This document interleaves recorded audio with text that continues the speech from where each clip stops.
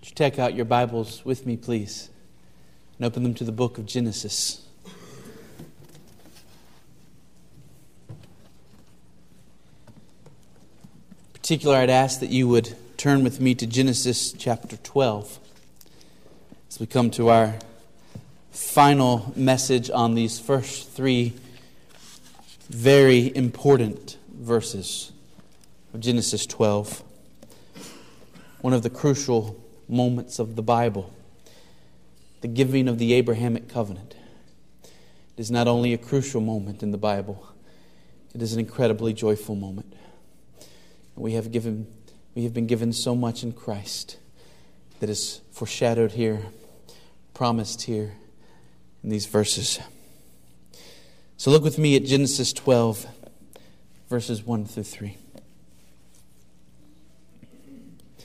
Now the Lord said to Abram, "Go from your country and your kindred and your father's house to the land that I will show you, and I will make of you a great nation, and I will bless you and make your name great so that you will be a blessing.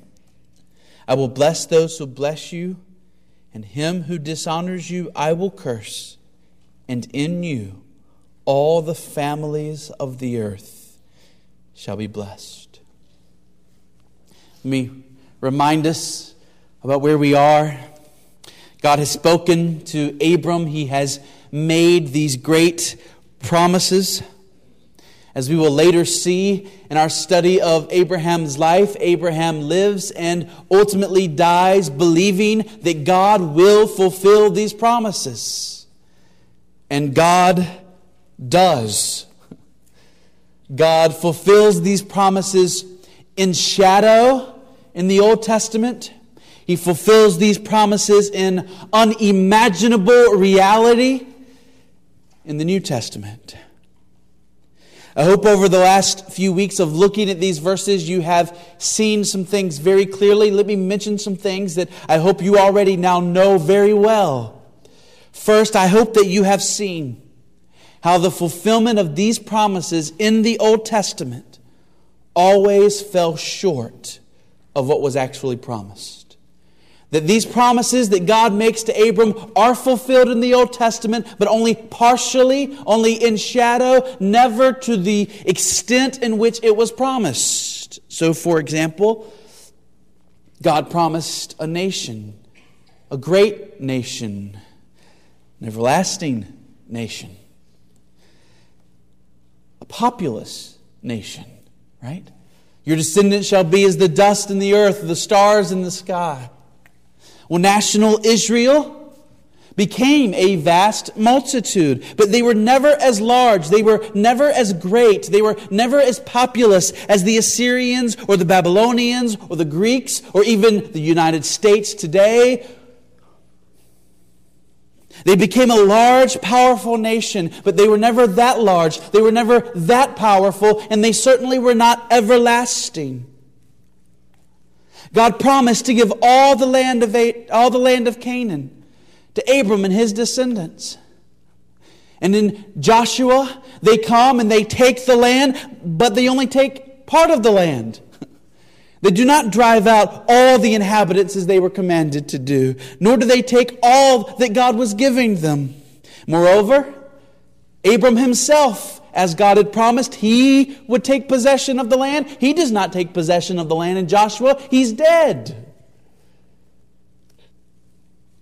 Even the gift of God as their God was limited in the Old Testament. His presence was in the Holy of Holies, a room in which only one person could enter on one day a year. Israelites rejoiced that God was with them, but they themselves could not enter His presence. So the fulfillment of God's promise to Abram in the Old Testament were never the true fulfillment. They always fell short of the glory of the promise. They were fulfillments in shadow, pointing to the true fulfillment to come. Hope you've seen that clearly over the last few weeks. Second, I hope that you have seen how the fulfillment of these promises in the New Testament go over and beyond the promises and are greater and grander than Abraham or you or I could ever have imagined. The nation promised to Abraham, the kingdom promised to come from him, the kingdom of God, as it's called when John the Baptist comes proclaiming it and Jesus comes proclaiming it. It is established by Christ. It includes multitudes, millions of citizens from every tongue, every tribe, every nation. This nation that comes from Abraham, established by Christ, is greater than any nation, any kingdom this world has ever seen. There's never been a nation with a king like this king, Jesus Christ. There's never been a nation that has been indestructible, unending, characterized by peace and love and righteousness. A nation in which every citizen loves the king and the king personally died for every citizen. This is a nation in which every citizen is a king, every citizen is a priest. All are one in mind and heart and purpose, and yet they glorify God in their diversity of gifts and diversity of roles. This is a kingdom unlike any the world has ever known, unlike any Abraham could possibly have ever imagined. The land that God promised to Abraham. What do we find in the New Testament? Romans 4, Paul says Abraham and his offspring, they're not just heirs of this little strip of land in Palestine. They're heirs of the world. Jesus, the supreme offspring of Abraham, is made Lord over all, this whole planet. And one day He's going to come and make this whole world new, including that little strip of Palestine. And He's going to give it to us to be with Him on forever. Abraham, it makes you wonder how fully he really grasped what was coming. Hebrews gives us an indication that he knew something was up. He knew that these were big promises.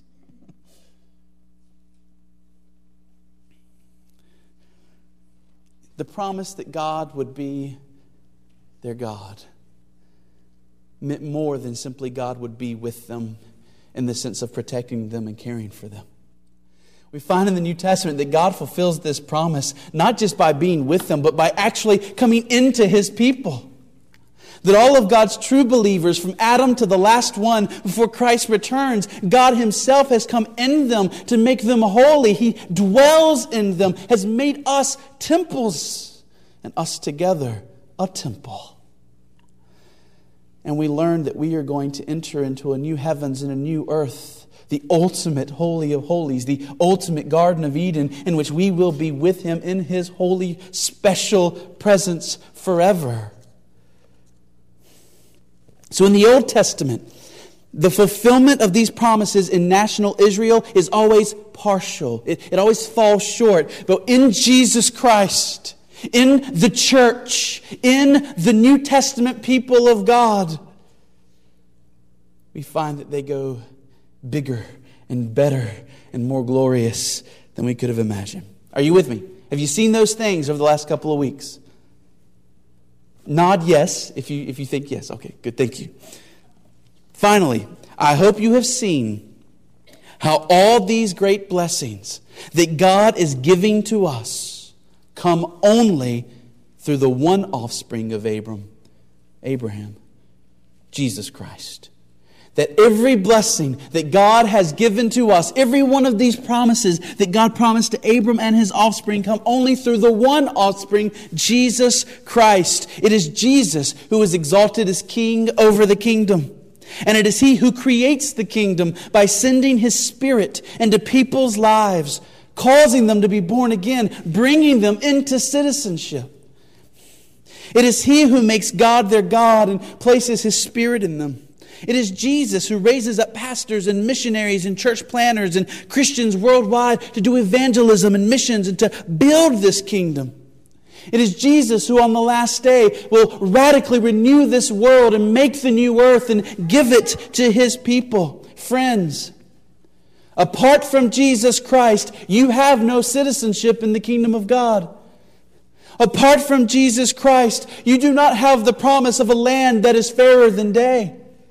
Apart from Jesus Christ, you do not have God as your God, both in you and with you forever. And as we come to the last part of the Abrahamic covenant this morning. The promise that God's people will be a blessing. I want us to see that it is in Jesus Christ, through Him, that is fulfilled.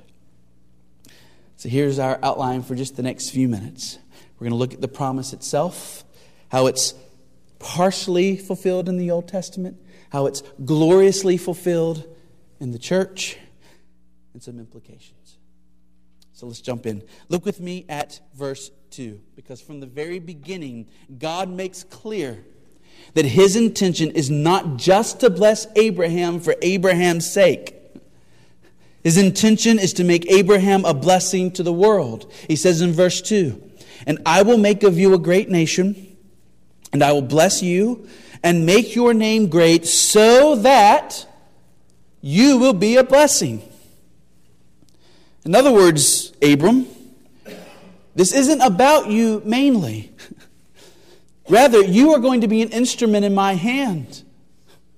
I am going to work through you. I am going to work through your offspring, and by blessing you and by blessing them, I am going to bless others. To be precise, God's intention is to use Abram and his offspring to cause others around the world to know Him, to fear Him, and to enter into His grace and become His children. Verse 3, God says, "I will bless those who bless you, and him who dishonors you I will curse." This is God's declaration of oneness with His people. Those who bless His people, He will care for them and will bless them. Those who dishonor His people, He will condemn. Those who give even a cup of cold water to one of God's children will be blessed. But those who cause one of God's children to stumble will have God against them. In other words, God's going to be a father to His people. Every father thinks well and wants to bless those who bless his children. And every father gets up in arms and is ready to defend his children against those who would do harm to them. Well, God is going to bless those who bless His people, curse those who dishonor His people, and in doing so, He's going to draw many to believe on Him. We'll see that in a minute. The rest of verse 3, in you, all the families of the earth shall be blessed. There will be no group of people, no family on the earth untouched by the blessing of God. Every people group will hear of the true God. Every people group will have some who are brought into His blessing. And so through Abraham and in his offspring, God intends to bless the world. Now, let's look at the Old Testament and see how this is kind of fulfilled, but not really. Did national Israel, did Abraham's descendants, as they're made into a nation in the Old Testament, did they cause others to see the glory of God and to enter into His blessing? Answer, yes. Yes. Let me give you some examples of some folks who came to know the glory of God, to fear God, to join with God's people through national Israel. Look with me at Exodus 7.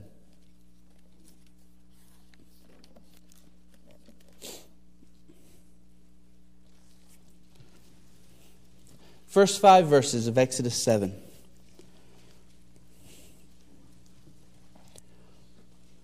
God is declaring His purposes to Moses. Exodus 7 verse 1. "And the Lord said to Moses, See, I have made you like God to Pharaoh, and your brother Aaron shall be your prophet. You should speak all that I command you, and your brother Aaron shall tell Pharaoh to let the people of Israel go out of his land. But I will harden Pharaoh's heart. And though I multiply my signs and wonders in the land of Egypt, Pharaoh will not listen to you. Then I will lay my hand on Egypt and bring my hosts, my people, the children of Israel, out of the land of Egypt by great acts of judgment. The Egyptians shall know that I am the Lord when I stretch out my hand against Egypt and bring out the people of Israel from among them. What did God promise? I'm going to bless those who bless my people. I'm going to curse those who dishonor my people. God says, I'm going to bring curses on Egypt. And as I do that to bring my people out of Egypt, the Egyptians are going to know that I am the Lord. Now look at the result of all this in Exodus 12. Look at Exodus 12.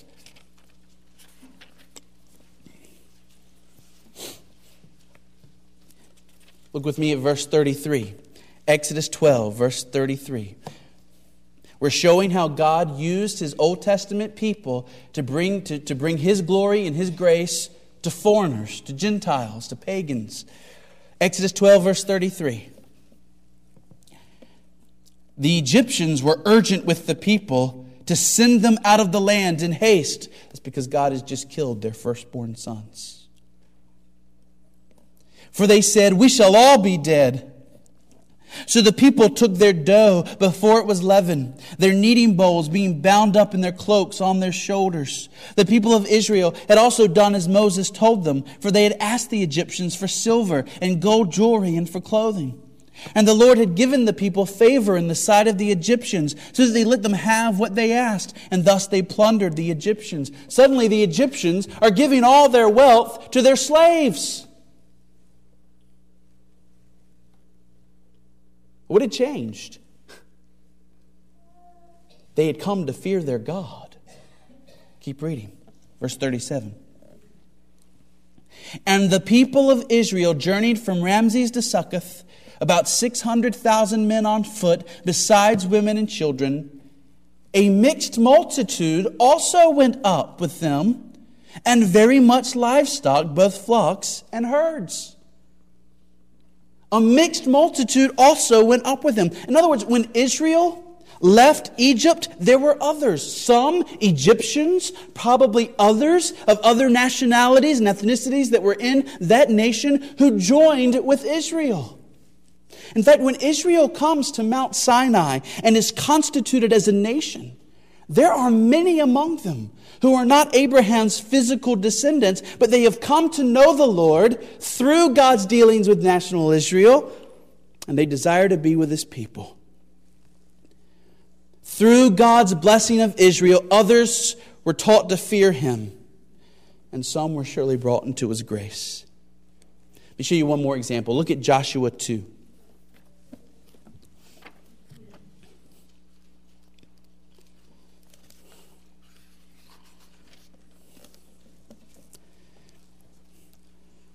The spies of Joshua, they go into Jericho. They meet Rahab, the prostitute, a pagan, a Gentile. Look at verse 8, Joshua 2, verse 8. Before the men lay down, she, that's Rahab, came up to them on the roof and said to the men, I know that the Lord, what do you notice about that word Lord? All capital letters. This is His name, Yahweh. She names the God of Israel, right? I know that Yahweh, your God, has given you the land, and that the fear of you has fallen upon us, and that all the inhabitants of the land melt away before you. For we have heard how the Lord, Yahweh, speaks His name, dried up the water of the Red Sea before you when you came out of Egypt. And what you did to the two kings of the Amorites who were beyond the Jordan, to Sihon and Og, whom you devoted to destruction. And as soon as we heard it, our hearts melted, and there was no spirit left in any man because of you. For the Lord your God, He is God in the heavens above and on the earth beneath. So what has happened here? God is fulfilling His promise to Abram through his offspring. Other people, Gentiles, other families of the earth are coming to know the true God and are being saved. Rahab chose to unite herself and her family with Israel. She ends up being in the genealogy of Jesus Himself. So there is fulfillment in the Old Testament of this great promise. And yet, as you can see, it falls so very short of what was actually promised. Because throughout the Old Testament, we have examples here and there of this group of people or this individual or this particular foreigner coming and fearing the true God. But in no way can we say that in Old Testament Israel, all the families of the earth were blessed. By the time Israel was constituted as a nation, there were peoples living on parts of the globe that Israel had never heard of. Moreover, it was not long before Israel's unfaithfulness to her God caused others to curse their God rather than fear Him. As we saw in Romans 2 a few weeks back, Paul says concerning Israel, the name of God is blasphemed among the Gentiles because of you. So that rather than being brought to fear God, trust God, love God, ultimately the big picture of the Old Testament is that people think less of God because of Israel. Let me show you one more passage before we see the big fulfillment. Turn with me to Zechariah 8. Zechariah 8.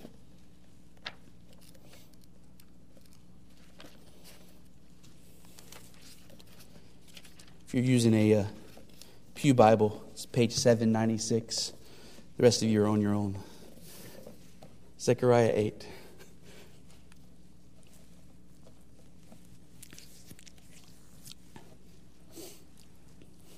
Beginning in verse 11.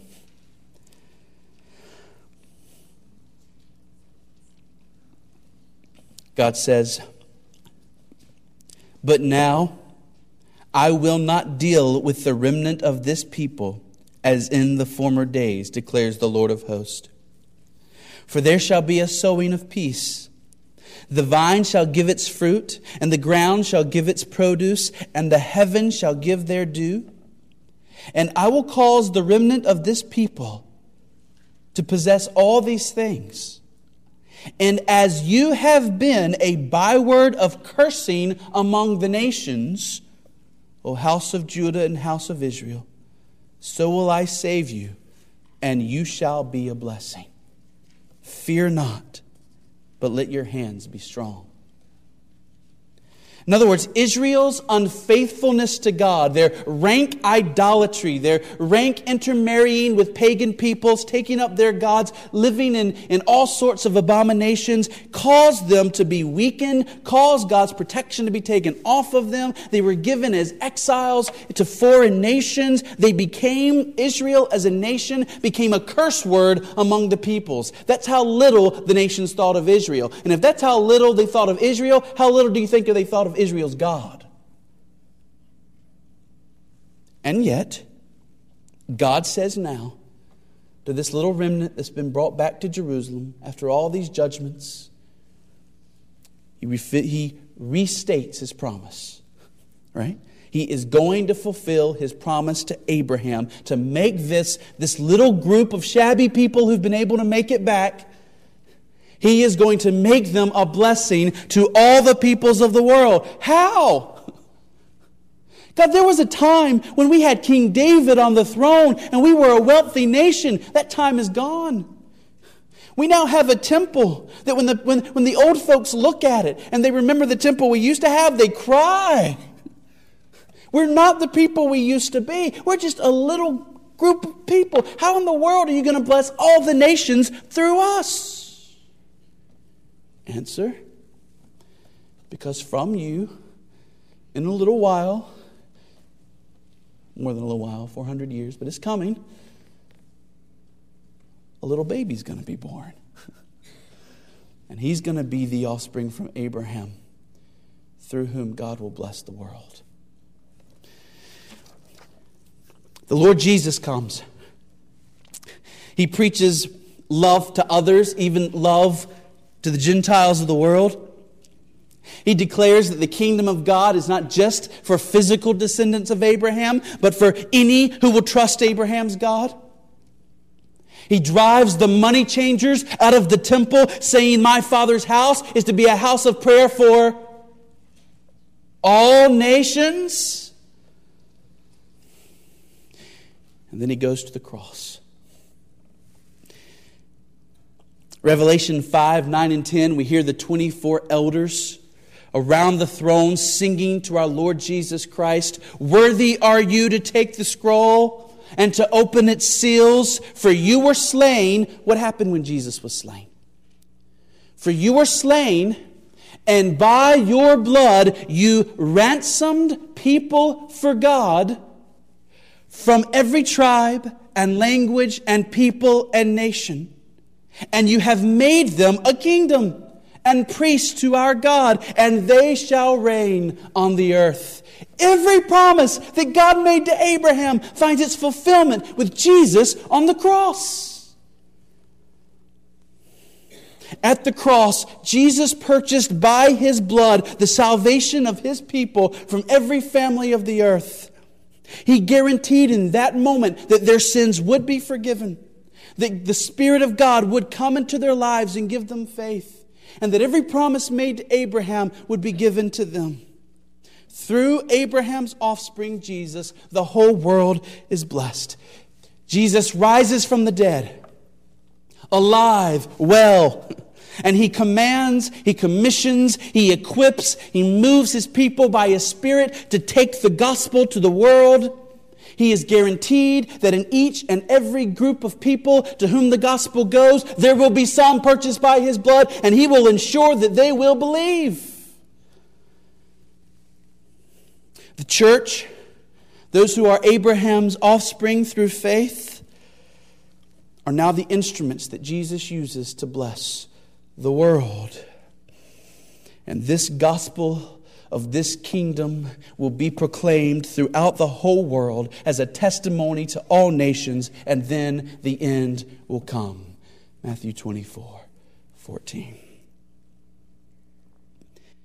So, let me mention 3 ways that God is right now blessing the world through Abraham's true offspring, the church, you and I.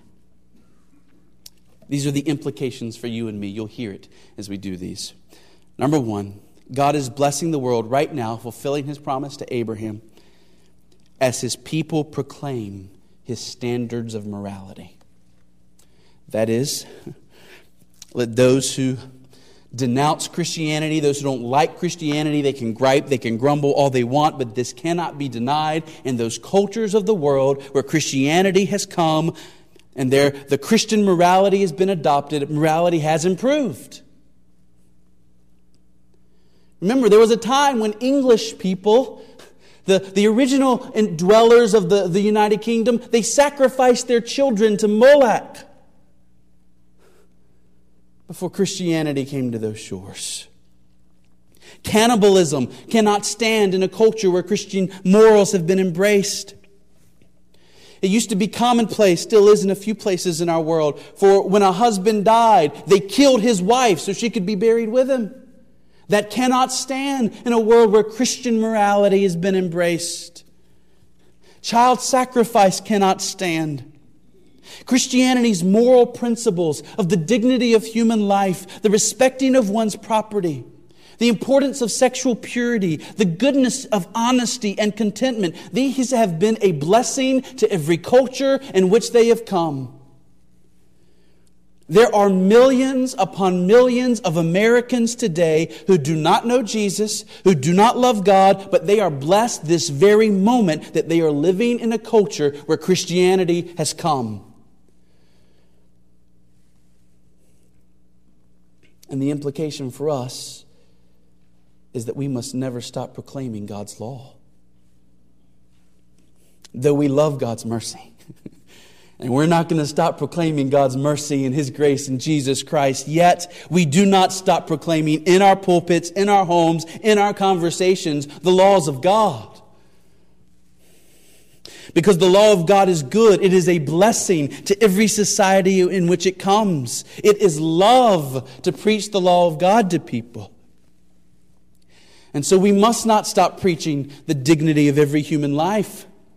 We will not stop preaching on the evils of idolatry, of irreverence, of disrespect to parents, of hatred and murder, sexual immorality of all types, theft, dishonesty, covetousness. We will not stop denouncing those sins. I am not very concerned about whether or not the Ten Commandments hang framed in a courtroom, but the Ten Commandments had better be proclaimed in Christian pulpits. And it should not be found absent there. And it should not be absent from our lives as Christians. It must be in our minds, in our hearts, as we vote, as we make decisions. God brings blessing to this world as His people take His standards of morality to all people. And so I ask you, can you say with David and the other psalmists that you love the law of God?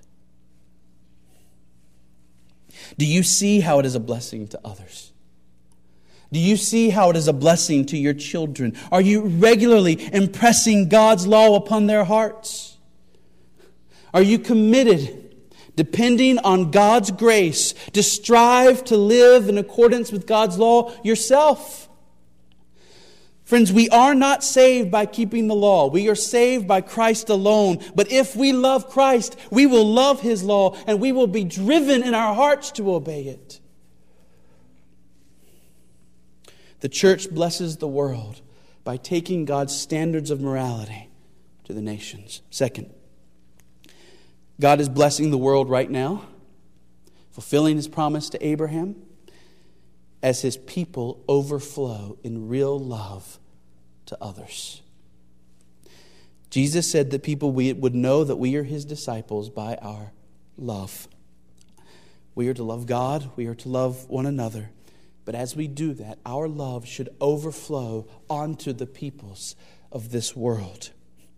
We should be marked with kindness and compassion by a willingness to serve and sacrifice for the good of others. It should not be strange, and it is not strange, that as Christian missionaries have gone to the other parts of the world with the Christian gospel, they have also built hospitals, they have also built schools, they have also sought to feed the hungry and care for the hurting. That should not seem strange to us, for our God has shown us great love, and He has met the deepest needs of our heart. And so as we go to the world, we also should seek to overflow in love. Wherever God leads us, whatever our particular circumstances, we are to seek to be a blessing to others by genuinely caring about them and showing love to them. And I wonder, is that you? Does that mark you and your family? Do you look beyond yourself? Do you look beyond your own family and your own daily activities of life? And do you have this burning desire to show love to others?